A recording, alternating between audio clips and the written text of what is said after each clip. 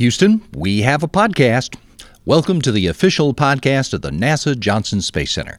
This is episode 119, Alpha Magnetic Spectrometer, The Tools. I'm Pat Ryan. On this podcast, we talk with scientists, engineers, astronauts, and other folks about their part in America's space exploration program. And today we're going to talk about a typically NASA sort of thing, how we develop unique tools to complete the on-orbit repair of an amazing space particle detector which is hot on the trail of dark matter and dark energy. Yeah, it's what we do. In 1994, Nobel laureate Professor Samuel Ting from MIT proposed the Alpha Magnetic Spectrometer. You'll hear us call it the AMS. He had in mind a particle physics detector to be deployed on the International Space Station, which itself wasn't even flying yet, and which would gather information about cosmic particles traveling through space. He was searching for antimatter and dark matter and keys to the origins of the universe. It was delivered to the International Space Station on the next-to-last Space Shuttle mission in May of 2011, and it's been gathering more than 146 billion cosmic ray events, give or take. Check out our podcast episode 117 with Space Station Assistant Program Scientist Brandon Riddell for more on the science of the AMS. Well, the AMS today is ready for some upgrades to extend its life. That means spacewalks by station astronauts. The thing is, AMS was not designed to be repaired on orbit or have its parts replaced in space, as was the case for another iconic piece of NASA science hardware, the Hubble Space Telescope, and those on-orbit upgrades and repairs worked out really well. So, the spacewalk experts at the Johnson Space Center here in Houston tagged in some colleagues at NASA's Goddard Space Flight Center in Greenbelt, Maryland, the home of Hubble, to figure out how to do this job. In the process of the figuring out, they realized they didn't have the tools they needed for all the work. No one had them. They didn't exist. So they created them. And that's our story today. I got a chance to talk with three of the engineers involved, Justin Cassidy from Goddard and Heather Bergman and Drew Hood from Johnson, about the development and fabrication and testing of more than 20 brand new tools to allow spacewalking astronauts to keep AMS in business for as long as the station keeps flying. Okay then, here we go.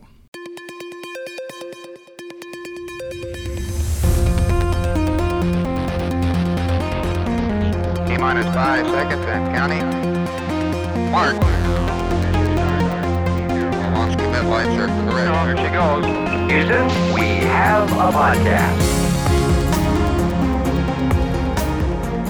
From the one of these things does not belong with the other department is in this case me, because I am not a spacewalk engineer or an engineer of any kind, frankly, and I don't play one on television, and I didn't even stay in a special hotel chain last night. But I really get turned on by stories about how machines work.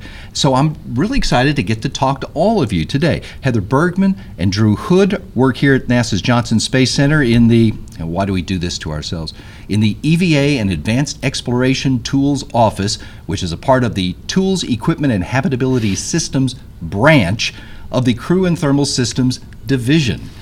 Good for you guys. And Justin Cassidy works in the Satellite Servicing Project Division at Goddard Space Flight Center, and he's been involved in planning and execution of most of the Hubble Space Telescope repair missions. So by way of introduction, I wanted to ask if each of you would just tell me a little about yourself, about your own background, how you got to NASA, maybe some of what you've been working on before, and how you got involved in the Alpha Magnetic Spectrometer spacewalk project. Heather? I'm Heather Bergman. For the past 4 years, I've been the JSC EVA Tools Project Manager for the AMS repair tools. I studied mechanical engineering at the University of Toledo in Ohio. I started co-oping in the car industry. I always wanted to design sports cars. And after spending a semester doing that, I realized that world was too political for me, so oddly I came to work for the government. That doesn't make sense. I worked at Glenn Research Center, NASA Glenn Research Center in Cleveland, Ohio. And after graduating, I worked there for a year before I moved down here. I started working shuttle repair tools, return to flight, for STS-114, Oh. and did that through the end of the space shuttle program, and then moved over to ISS tools, so International Space Station, anything that goes out the door.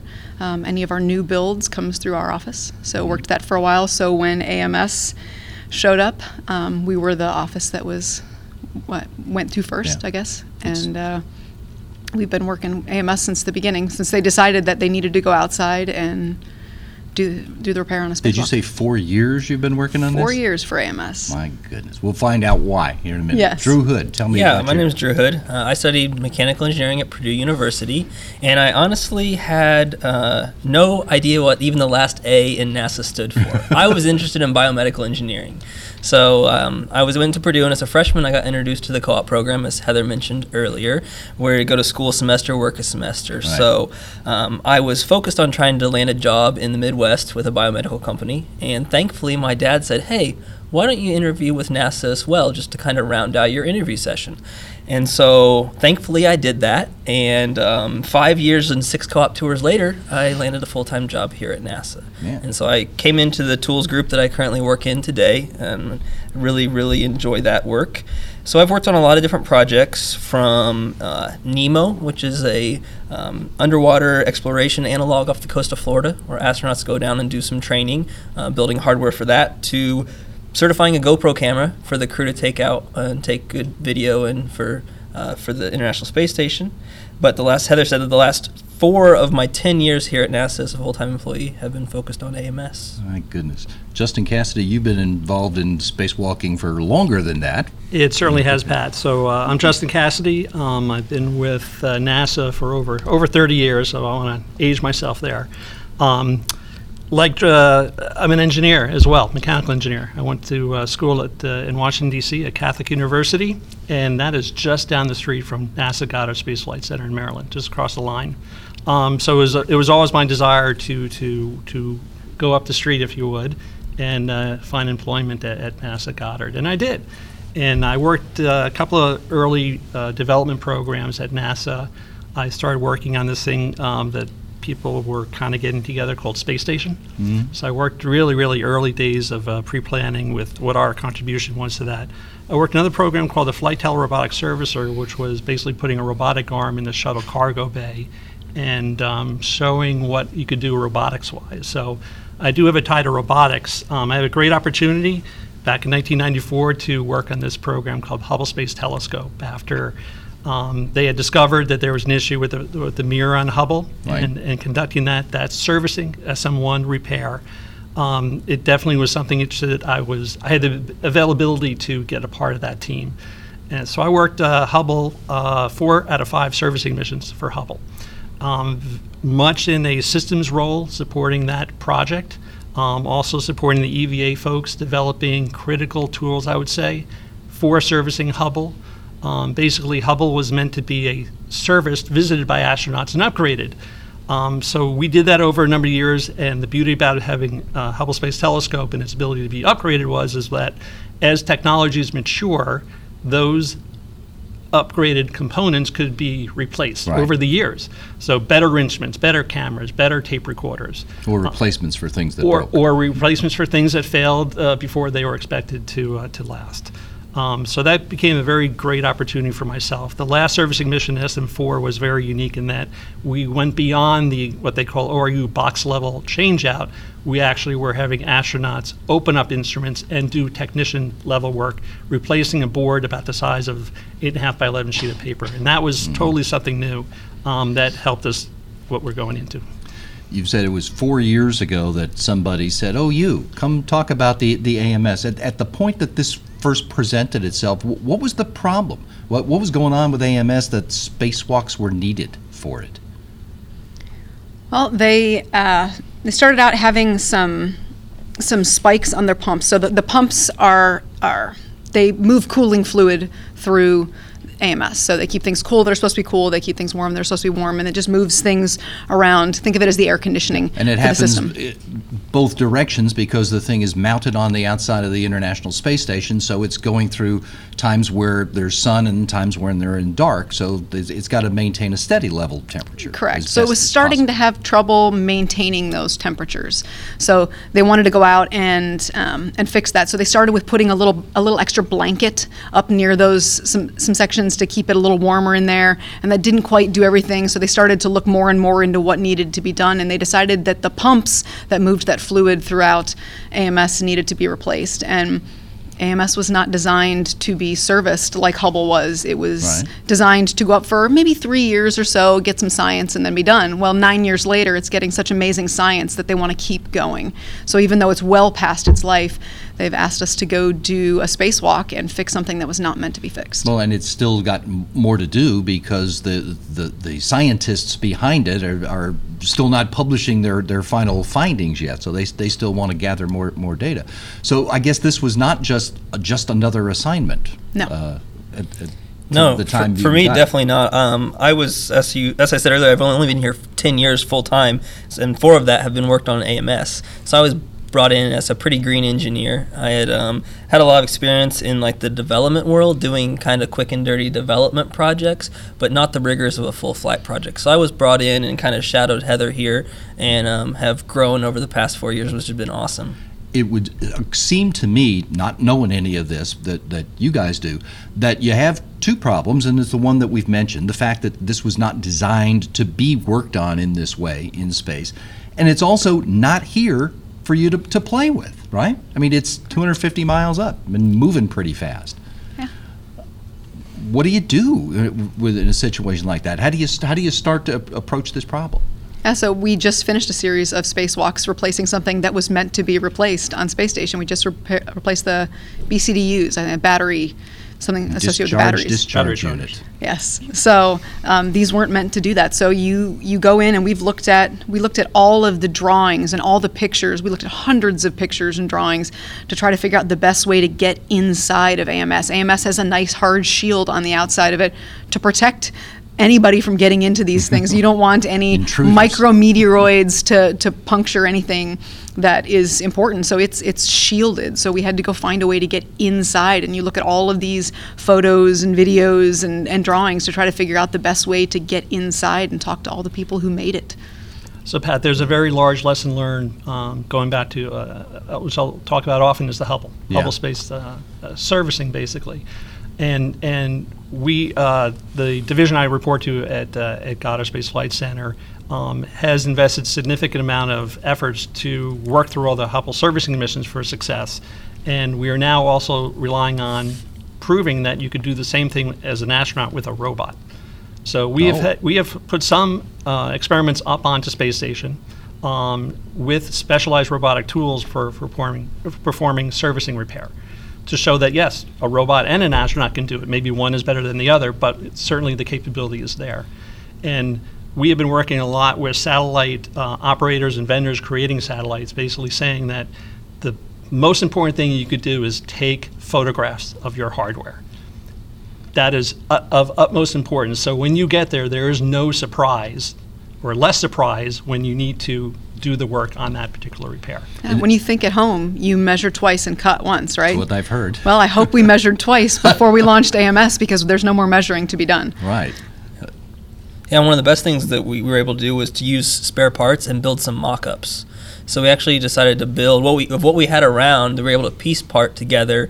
I think they call it Woody. It's a half wooden, half metal mock-up over in Building 9 that but we can use. But his parents love it just the same. Yeah, they do. They do. So we're able to train some astronauts on it, and we were able to actually look at it to develop some of our tools. We went over as engineers at the beginning and said, hey, what do we think we can use to get into some of this work site and do some of this challenging stuff? So while we may not have the real one here, there were some spare parts, and we were able to create a one that we could play with. And just to make sure I understand, because Justin, you mentioned the possibility of robots being able to make repairs.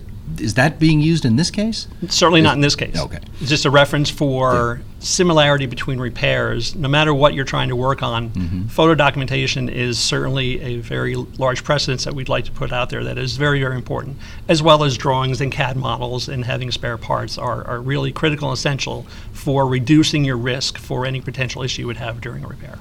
And it sounds like you guys had lots of cooperation from the AMS people who provided you the tools or the toys in order to figure out how to do the repair that had to be done. Absolutely. We've gone, and since we don't have the actual hardware here to go measure, we've looked at all the paperwork they put together over the years that they were building it and looked at any measurement they made and any picture they took and anything we can use in there to make sure that our hardware is going to fit properly when it gets up there.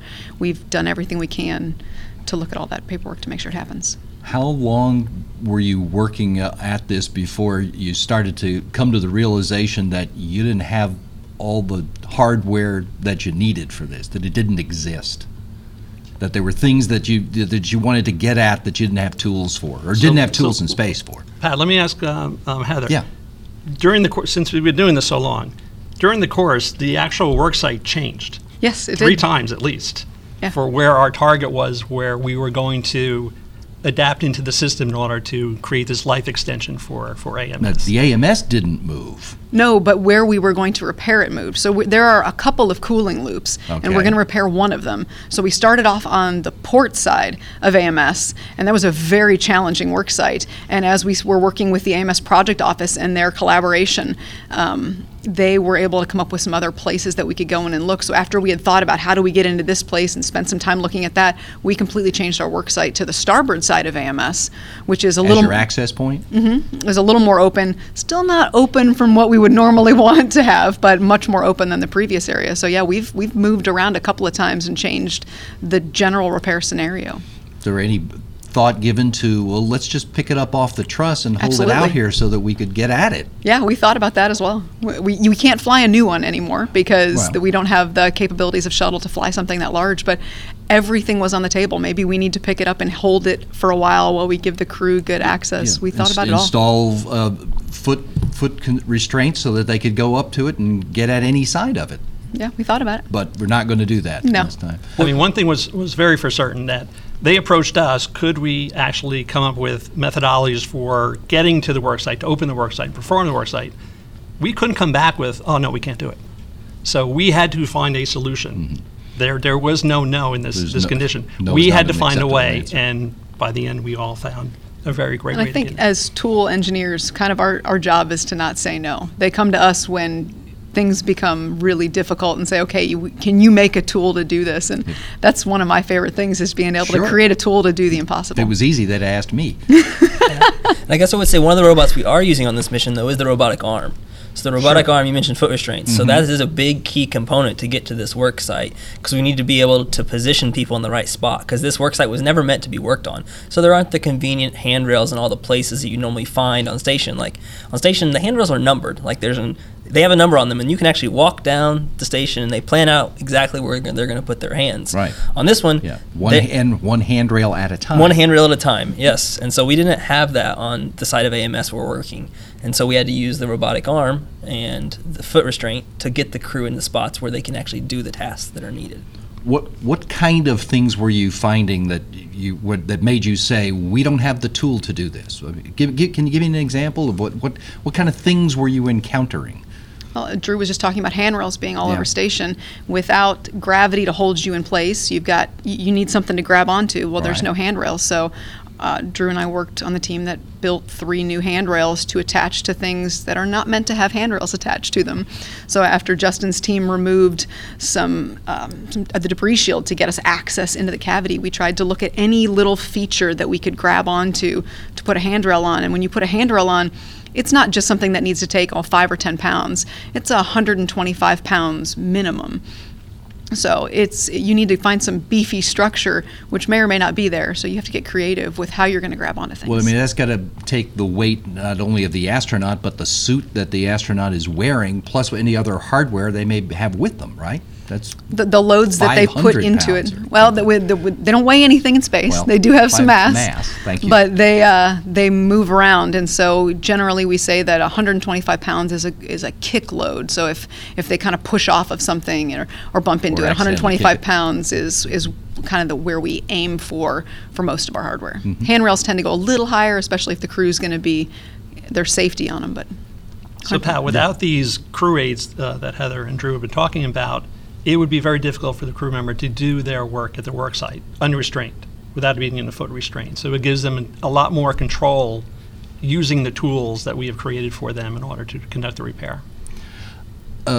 In general, without talking about it, I get maybe not one particular tool, but what kind of process do you have to go through?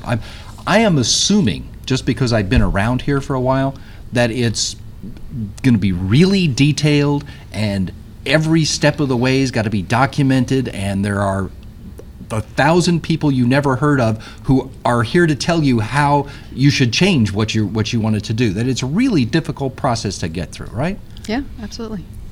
On Give our me a side, sense of it. so some of the things we're looking at we're doing plumbing. We're replacing the pumps and fixing the air conditioning system. So there are tools out there that can be used to cut into stainless steel lines and to swage back onto those lines and do these things. They're just not friendly for an astronaut in a spacesuit. So where we started with a lot of our tools is there an easy tool that I can go buy at the store that might do this job? And even if I can't buy something that'll do this job, can I get an idea of what the industry's already gone off and found the best widget to do this? Can I take that widget and redesign it so that it can be used in a spacesuit? Did you find any you could buy? We found ones that we could use some of. But even if you can use we have some bolt cutters that are, half of them are something that we were able to buy, but the other half you need to put nice friendly handles on them for the crew to use. And Just would have been easier. most tools that you buy in a store don't have a tether point on them. What? So we want to make sure none of that hardware floats away if the crew member lets go of it. So at a bare minimum, we almost always have to add a tether point.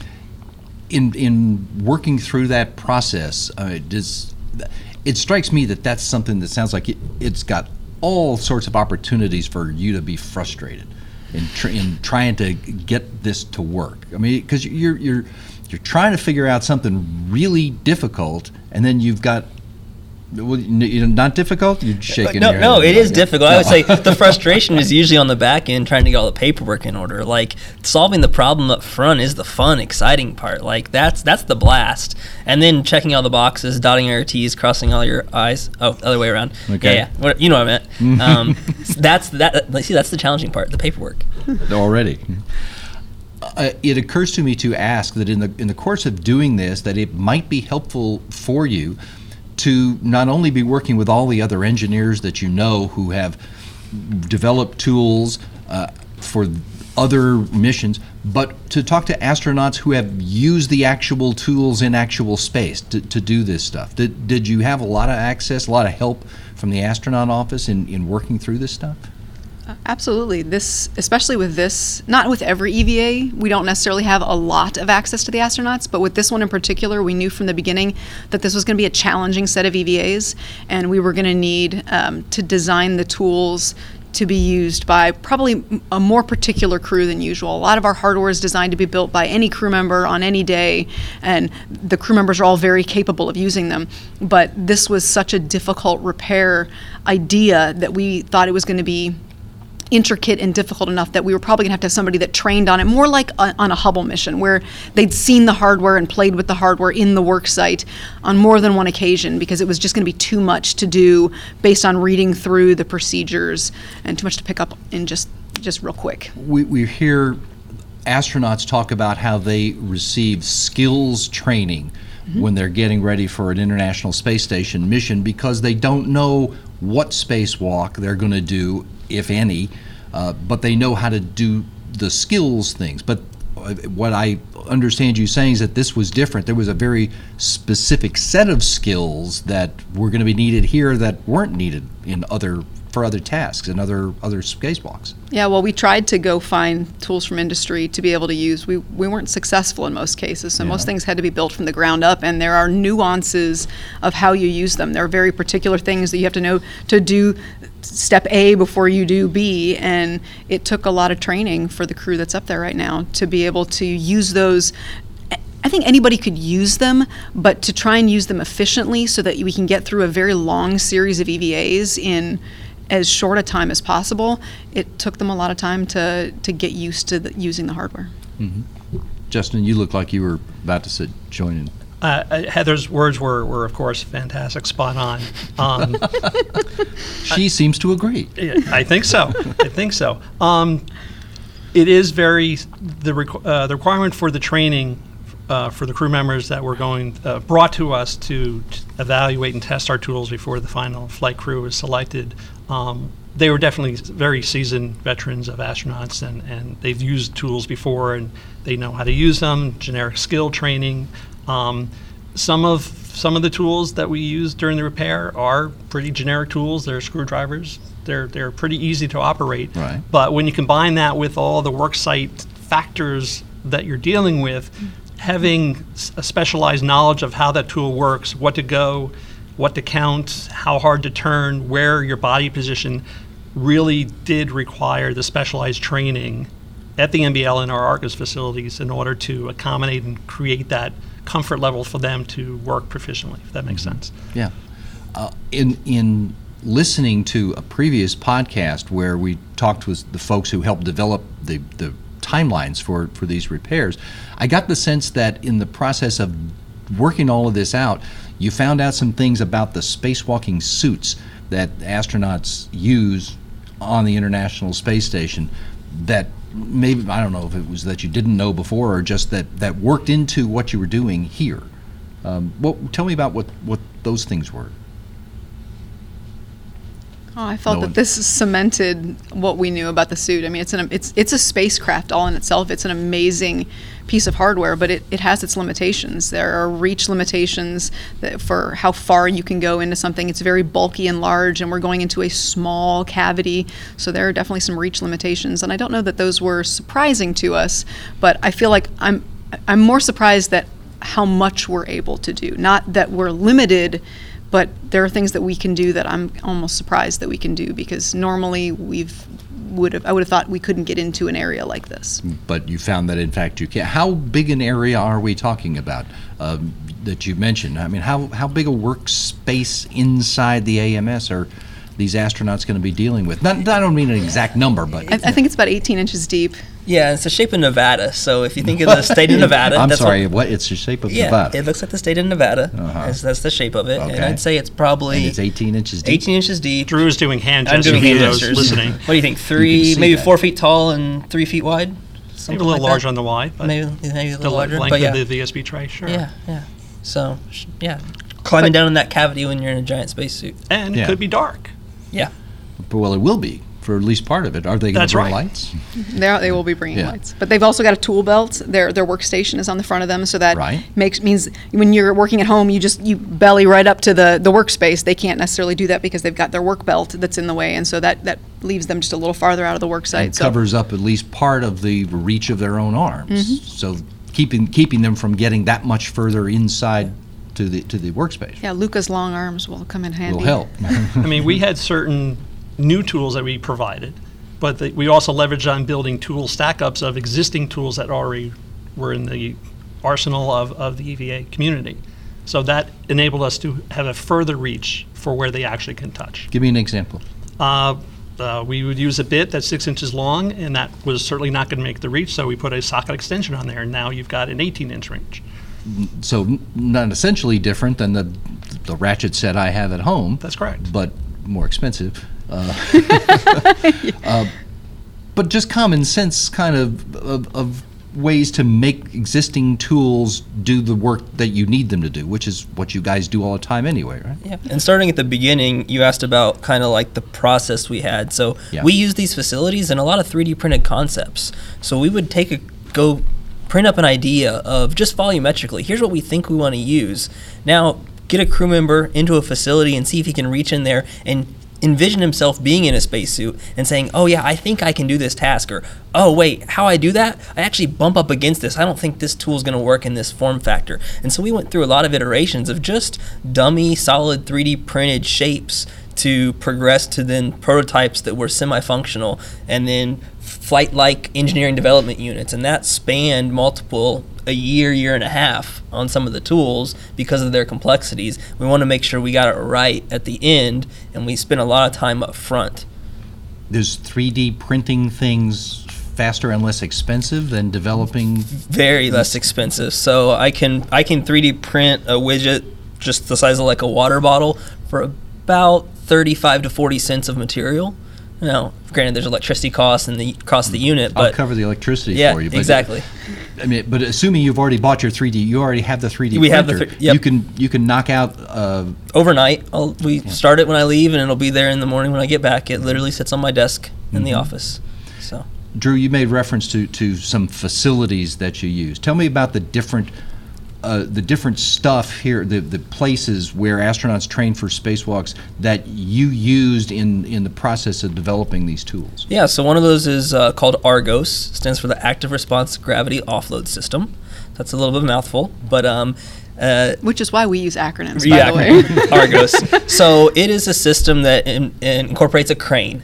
A crane that basically you attach it to a crew member and say you weigh 200 pounds. And you want to make it feel like you weigh 100. This crane will offload 100 pounds, and it sits there and senses with a load cell. If you jump, it realizes, oh wow, I'm only offloading 80 pounds, now I better pick the guy up.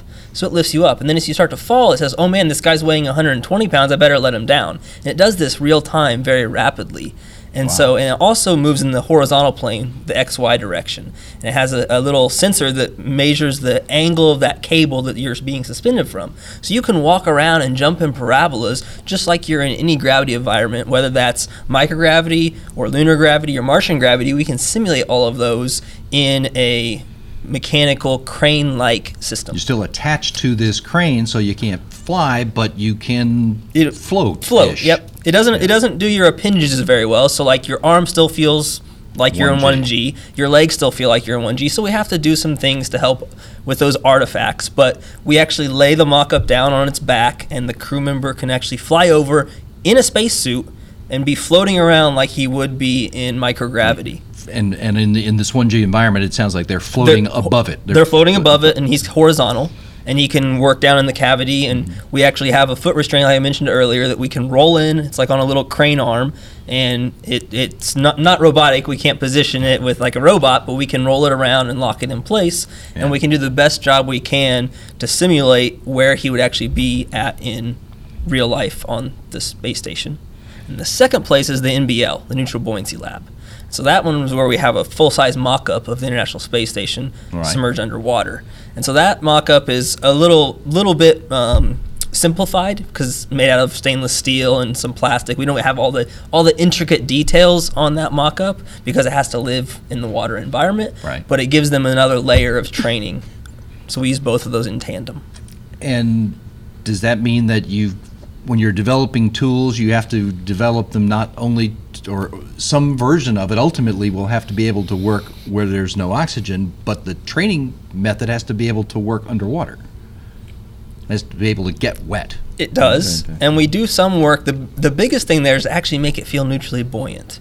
So sometimes we have to swap things out so they don't float or sink. So like if I take my balsa wood screwdriver. Exactly. Actually, there's some pretty great plastics though that you can like say if you just had a simple knob that it's not going to take a bunch of load. I'm going to use aluminum for my flight unit, but aluminum sinks really well in water. So I can just swap it out for a plastic that's neutrally buoyant. So I'll make some changes and try to make that tool be neutrally buoyant as close as possible because you don't want that a boat anchor. That's not positive training. So that it for the astronaut who's training, it feels like it would feel when they were on orbit. And that can be challenging when you get heavier hardware that is required to be tough enough, when you get handrails and some of our other hardware that it really needs to be able to take load. And plastics don't tend to do that very well. So sometimes we'll do what Drew calls arts and crafts, where we'll try to attach little plastic or foam to areas that they don't have to touch that'll help make it a little lighter so that it'll float a little more. Just to, again, get weight out of it in other ways that are not that don't impact its use. Yeah. And then every once in a while we take too much weight off and it floats to the surface Away. and we have to pull it out of the pool skimmer. But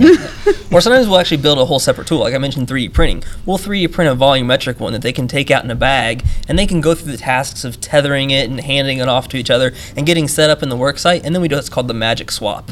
A support diver comes up and gives them the heavy one and takes away the lightweight one, and they do their task, and then the diver comes back and gives them the lightweight one, non-functional one, and they can proceed with stowing it again. And so we do that a lot in training as well.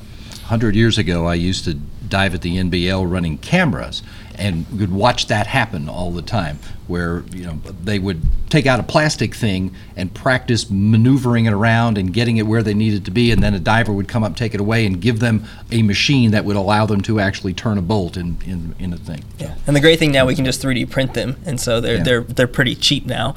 And I just start them before I go home, and they're ready to go the next morning. And if they break, I print another one. Let's get to some examples of tools. I think they said there were 20-something brand new tools, and I don't know that you need to tell me all 20, but give me some examples of these brand new tools that are or are about to be on board the International Space Station, so that these astronauts will have them to use to keep AMS running well. You want to start, Justin?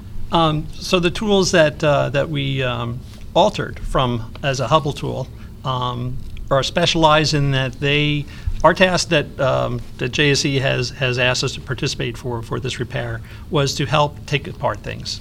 Take apart things are actually fun and easy. It's putting them back together where it's actually even better putting things back together.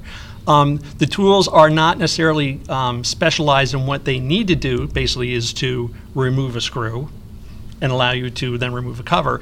It's how we remove it and how we control that screw that potentially could become loose. And this screw has a washer as well. So we want to minimize losing that screw and washer in the space environment because it could be detrimental to ISS. If one gets away, that is acceptable, but our going-in plan is we want to capture all hardware, control it, and put it away. I mean, in those cases, don't you need it to put the thing back together again, too? We have a very fortunate path forward that they are not required to put this cover back on. We are closing out that work site with a tent, basically an MLI tent. I don't want to distract. Go ahead. You're talking about developing the tool. So developing the tool. Basically, these are screws. They're called socketed cap screws. They're number 10 in size. They're about an inch long in thread, and they are okay and easy to remove. But again, what we bring from our investment in working with Hubble and its repair and controlling foreign object debris, screws and washers becoming loose, because Hubble was an optical instrument. While astronauts were working inside of Hubble, you didn't want one of these washers or screws getting in the optical path, hence compromising the science. So we're going in with the same kind of plan, as we want to control these screws. So we have tools that we have brought and provide to the astronauts for releasing screws and capturing them and putting them away in an appropriate way that saves them from becoming thawed. Mm-hmm. Cool. Give me another example. Give me another new tool. So one of my favorites is the new zip tie cutter. Justin was talking about not wanting foreign object debris FOD floating around. You don't want to let anything get loose. You don't want it to, space station's moving 17,500 miles an hour. If that comes back around and hits you, that's going to sting. So even something like a plastic zip tie is not something we want to let go. So there are a lot of zip ties. They bundled all this up real nice before they launched it, and now we need to go break into all of it. So we need to pull all those out. So you could use scissors or any number of EVA tools that we have now. I was thinking that doesn't sound like it would be too complicated. Yeah, you could, but they're really tight, and so sometimes it's hard to get the scissors in there. And again, we're 18 inches down in there, and so you can't necessarily get in there. So this tool, we actually work with a group called MicroG Next here, where they go out and they present challenges to the college students in the country and say, hey, we've got a problem. We'd like to get your take on this problem. And so they bring forward proposals, and they get to design their tools and bring them out here and test them in the NBL. And our group reads those proposals and helps those students out a lot. And one of them, the proposals, maybe I think it was only last year, was a zip tie cutter. And one of the teams brought that forward, and we took it over to show one of the astronauts, and he was like, oh, this thing's amazing. we need to fly this. We need what? We need to fly this. This needs to be to on fly AMS. this, yeah. It needs to happen. And we were like, you mean AMS, the hardware we're delivering here in just a few months? That AMS? Yeah, that one. Uh-huh. So our team took what the students had done, and we modified that tool to be more to follow the flight requirements that we have to make sure it was going to meet the load requirements and all the safety requirements. But we modified that. And so that'll be flying here shortly. So it cuts the zip tie. There's a little tiny foot on it that'll slide underneath a zip tie, almost regardless of how tight it is. And then you push a button and it'll cut the zip tie, but it'll also, when you cut it, a little foot comes down and grabs the zip tie and holds onto it. And then you can move the cutter over into the trash can or their little trash bag. And when you hit a different button, it'll let the zip tie loose and release it into the trash. So it's holding on to it so that nothing floats away. Yep. Another big concern is these tight zip ties are wrapped around a ribbon cable that is kind of like a spinal cord of data for AMS. Yeah. So if you just go out there willy-nilly with your scissors and start hacking at it, you could end the EVAs really quickly if you damage that cable. Cut zip ties and only zip ties. Only zip ties. So yeah, we had the cool features of that zip tie cutter is that it has that foot that slips underneath that zip tie and protects that ribbon cable. What other new tools can we look forward to seeing being used? I really like the clean cutter. We kind of talked about that earlier, that it's kind of a combination of various features you find in the industry. So if you ever just cut a tube, whether it's PVC or a piece of copper or a stainless steel tube, a brake line, you usually have a tool where you make one revolution, you tighten it, you make one revolution, you tighten it, and you go through that process until you finally get through your tube. And then usually the tube's been scrunched down, you might have to ream it out or clean it up for you to connect. And so that process, we wanted to simplify that for the crew member. And so there were some tools in the industry that ratchet, that you only tighten it down once and then the head spins. And there were different styles of that. So we ended up tailoring what we found in the industry to cut a 4mm line specifically. So you wouldn't just go sell this on a shelf, because there's only one specific line diameter with one specific wall thickness that this tube cutter works with, but it does it repeatedly every single time, leaving behind a clean round tube that is ready for the connection for the repair. And so that was one of my favorite things, of picking things out from industry and then repackaging it to solve this very unique problem. And in this case, these tubes that you're cutting, if I understand it right, is to allow you to remove the old pump or pumps, which are then going to be replaced with new hardware, but somehow have to be reconnected to those same lines that you just cut. I kind of like to think of this whole thing as kind of like my biomedical side comes out a little bit, and it's kind of like you're working on a patient here. So we have to get behind the rib cage. We're going to do a heart transplant, really. So Justin has designed tools to remove that debris shield. That's opening up the rib cage. Rib cutters. Yep, rib cutters. Take off the rib cage. Now we're going to get down. We have that spinal cord there that we need to move out of the way, that data cable. So we use the zip tie cutter and we move that out of the way. And then we have these 8 stainless steel tubes that are kind of like the veins and arteries, because some of the supply lines going out to the radiators and some of the return lines. So we have to cut into those, but we have to cut into them and remember which ones they are. Because if you mix up your arteries and your veins, that's a bad day. Yeah. And so... Are they all the same size? They're all the same size, all the same color. Yep. So when we cut them, we actually have to label them.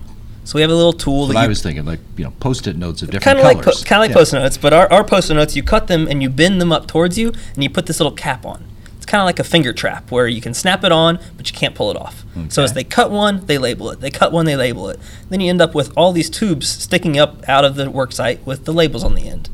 So now you have to come back and clean cut it with the clean cutter I just described to prep that tube so you can connect it. So once we do that, you hang the new heart on the outside of the box. So there's this pump box that we bring up. This is the repair box. Yeah. So that's the new heart with the new CO2 gas, the new blood, the new lifeblood for the vehicle, for AMS. So now you have to connect those veins, as you were just mentioning. So we go through and use a special swage fitting to actually reconnect those veins and then you have to open up the new heart, get the blood flowing, and then close everything back up. So it's kind of like a patient repair. Little surgery. It's a good analogy. Yeah, it is. Tell me about more tools. What other things did you guys help create that are going to get pressed into use here? One of the simplest ones I kind of like is just the puller. So the puller, as I mentioned, Gracie? Yeah. A brake puller, actually. It was designed off a brake puller. Designed off a brake puller. So we just needed a way. We were talking about that reach. We were 18 inches down in this cavity. They're trying to reach down for these stainless steel tubes and pull them up to the work site, and they're very close together. And so we looked through, and someone said, hey, what about a brake puller? We literally brought in a brake puller from Ace or Home Depot or somewhere and had them try it out, and they're like, oh, this actually works pretty good. So we had to fly and change materials, but it's literally a metal hook with a bend on the end, and it's simple, but it does the job. And it's easier to make something simple than it is to make something complicated. Yep. Other tools that are your favorites? Favorites? No, we have more least favorites. We love all of our tools. Pat, I could probably give you not even little. I could probably give you an example. So we have something called a capture cage that we developed, and sorry again, go back to Hubble, but we had something called a fastener capture plate. So we had a repair in Hubble, and it had over 100 screws on it, and we didn't want to risk losing these 100 screws. So what we basically did is put a large cover on top of these and release the little screws, and they would float around in these little pockets. So we call it the fastener capture plate. So you release it, the screw would float around this little pocket, but it could not get out. Yet how you release it was a bit that went through a little hole. So the bit can go in, but the screw could not go out the hole. And then we removed that entire thing. So what we did for AMS is we have 3 difficult screws in the IPA area, which is a 3 area designated for 3 fasteners that we need to remove. We made little tiny fastener capture plates, basically a 5-sided box. When you install it against the cover, that becomes your 6th side. So it's an entrapped box. A screw driver would reach in there, release the screw, and both the washer and the screw would float around in the cage, and then you would remove the cover. Wow. Nice. I think I have one more. So we have a tool board. So when you're doing a repair at your house, you have a bunch of tools. You set them down next to you. Well, we can't set anything down next to us. We've got a second crew member who will be helping hand things back and forth, but he's only got so many hands as well. So one of the things we made was a tool board. Think of it as the pegboard in your garage. It's got places for them to take some of the tools that they use regularly and put it on the board and take out something new. And then when they're done with that one, they can put it back. So it holds 4 or 5 different tools so they can go back and forth regularly without having to dig through a bag and untangle things. And presumably the things that they are using most frequently at any particular point so that they're handy. Correct. Yeah. And is this the tool suite that you mentioned in a note that you sent me before we got here? Yeah, so everything together becomes this new AMS tool suite. This is such a specialized set of repairs that most of this hardware won't be able to be used for other tasks. We're already looking, the zip tie cutter, we're actually working right now to close up a certification to allow that to stay on space station and be used on other spacewalks. But this tool board is specifically holding a 4mm clean cutter, and there's just not that many 4mm lines on station. So most of the rest of this hardware won't be able to necessarily be used in its current format for other spacewalks. So this suite is really special to AMS, and it's there just for this particular task. In developing these special tools for this particular task, as we've said, you got some inspiration, if not some more practical guidance, from developing the tools to repair the Hubble Space Telescope, not only to make repairs, but also to change out some of its instruments, things that were intended to do. Justin, you did the work on Hubble in developing tools. How did this compare? Some of the, when we replaced large box instruments on Hubble, their major interface was a 7/16 double hex bolt. I mean, it's very simple. So that's a very standard large power tool with a socket extension with a 7/16 socket at the end, and you drive a bolt, you release the instrument, and the astronaut would remove it and put a new one in. So that's pretty straightforward, and this is definitely what is still maintained up to ISS today, is using that type of interface. Our last servicing mission is where I mentioned before, is when we actually started performing mini or microsurgery, replacing circuit cards. That involved turning the astronaut into basically a ground technician, removing covers and getting to the circuit board and replace those, and everything is sharp all over the place. So those became quite challenging tasks in themselves, in aspects of sharp edges, creating FOD, ESD concerns generated during the repair, and then as difficult as that was, it is fun and easy, and takes a long time to remove and get down to where you need to take the repair, but putting it back together actually is the easier part because it's easy. And for example, when we took apart one of the instruments on Hubble called the STIS, we took the radio cover off, took over an hour to get that cover off. When it came to after the new board was put into it, the new cover went on in less than 5 minutes. It simply went on, 2 latches were thrown, and it was done. Didn't have to redo each of those little screws. So the major reason for that is everything that we build on the ground is going to be launched into space. So it needs to survive the launch environment. So it's vibrated very heavily during launch. And we do testing on the ground to make sure that things are going to survive launch. But now we're doing repair in space, so you not necessarily have to put 100 screws back in. You may only have to put a fraction of that in because there are no large on-orbit loads that could be put into that box. They're not going to have to go through that same sort of Exactly. process. So you're really trying to replace the cover. In this case, is restoring the thermal path in order, because this is a radar that we're removing. Restored that thermal path, didn't need a lot of screws, 2 latches, and we're done. As a public service, we'll put STIS in the transcript. It's Space Telescope Imaging Spectrograph. Okay, well, I won't have to. And FOD is Foreign Object Debris. Yes. I know Things that are floating around. Something. Heather, you said earlier that you had worked in shuttle times. Makes it sound like that's 100 years ago. Some days it feels like it.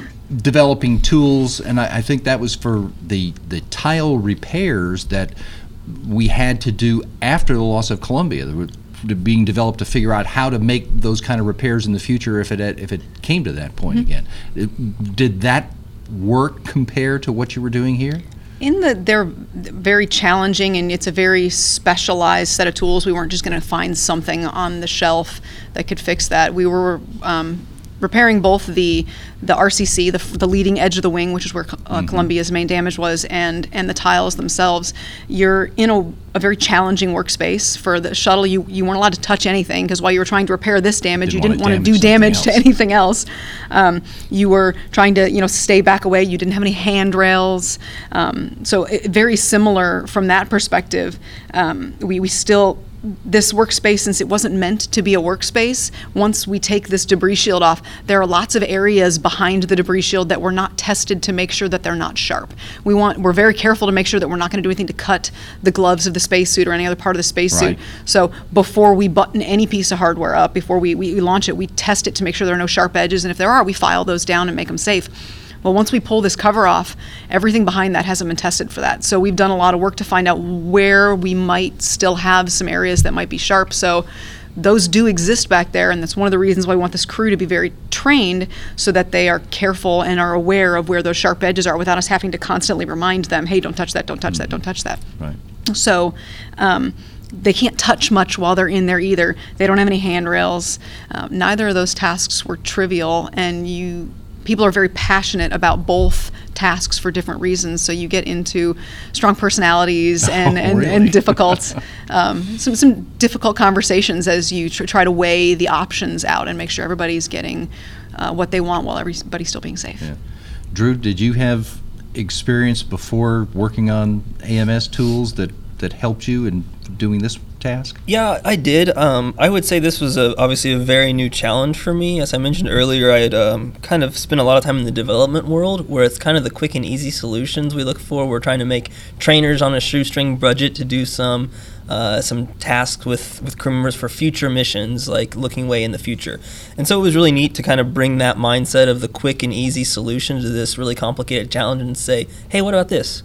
Why does it need to be that complicated? Do we really need to do that? And so I really enjoyed that, of trying to look at it kind of from a different perspective, of coming in with very little knowledge and actually having the opportunity to a chance to speak up about that stuff, instead of just kind of learning the old way. It was, hey, we have this problem. Let's see how we can solve it a different way, and coming together and finding the middle ground. Yeah. Finding the middle ground. Let's not just because that's the way we've always done it. Yep. Sort of thing. You've developed all these great tools. Did you have any problems in getting them to the work site? Getting them to space? Well, Some of the hardware is rather large. I mean, the new box that they're launching is 400 pounds? So that I think that can fit in one vehicle that we have right now. Yeah. Some of our handrails are rather large. And we also wanted to get most of these up in a fairly short period of time prior to the EVAs, because we don't want them sitting on station taking up space for a year prior. The space up there is because you had it all ready to go a year ago? No, not even a little. But as we get closer to the date where we have the crew that we want ready to go, we definitely had to talk with our logistics people who are in charge of weighing what goes up and what doesn't, and making sure that we had the hardware ready on the day they needed it, because most of the time it was a bit of a challenge to get it ready by that day, to get it up on this specific vehicle, because there wasn't necessarily going to be a second shot to get it up there and still have the trained crew use it. Yeah, and I think for those that keep a close eye on space launches, some of our hardware was on HTV that had a little bit of a launch pad fire and a delay. So some of our hardware was on there, and we had a few nail biters of when that got delayed, of when that was going to launch. But thankfully, it successfully made it to the station and delivered, I think, nearly the last. So we got one more launch. One more launch. NG-12 should be the last of the hardware. All right. I am looking forward a lot to seeing these spacewalks and see how all your work turns out. And I'd be remiss if I didn't say that it's not just the three of us working on this by any means. There is a small army behind us that is. And behind them, there's a bigger army. Exactly. So that it's we're the people that get to kind of go talk to people about what the team has done, but we're by no means the only people doing work on this side. It's been a huge effort across agencies within the NASA agency, Goddard, and a number of other places. Mm-hmm. So it's. Pat, I want to mention that Drew touched on the two training facilities, the Argos and the NBL. Right. So these are fantastic assets that we leverage on in order to train crew.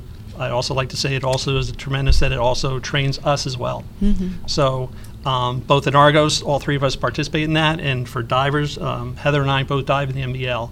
So we have spent tens of hours watching different crews do the repair, such that I feel very prepared that when the mission is being conducted and we have camera view of what they're doing, we know where they are, we know we've seen this, and we know if something is going off nominal and how to respond to that with the team. Yeah, and we're actually right now, while we lead up to these EVAs, which will hopefully happen here shortly, we're doing simulations of those EVAs. So somebody has gone through and planned out the EVA, and they throw little snafus in there for us, and then we have to figure out what we can do real time to get the crew to get back on track and make sure that they're safe, but that we still maintain the EVA if Sim possible. Soup, my old friend. Yes, so we've been running through Sims and we'll say enjoying that. Yeah, it's great. Heather Bergman, Justin Cassidy, Drew Hood, thank you very much for sharing the story. Looking forward to see it all go well. Thank you. Thank you for having us.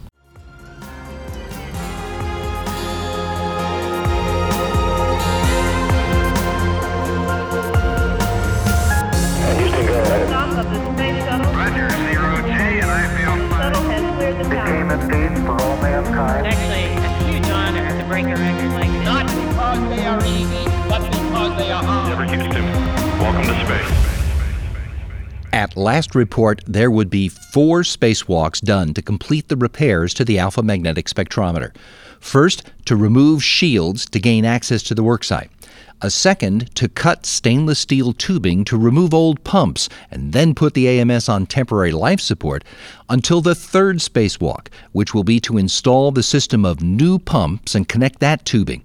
And then fourth, to verify that there aren't any leaks at the installation site, make any repairs if they're needed, and then reinstall the shielding and the insulation to get AMS back to the business of searching for evidence of the origins of the universe.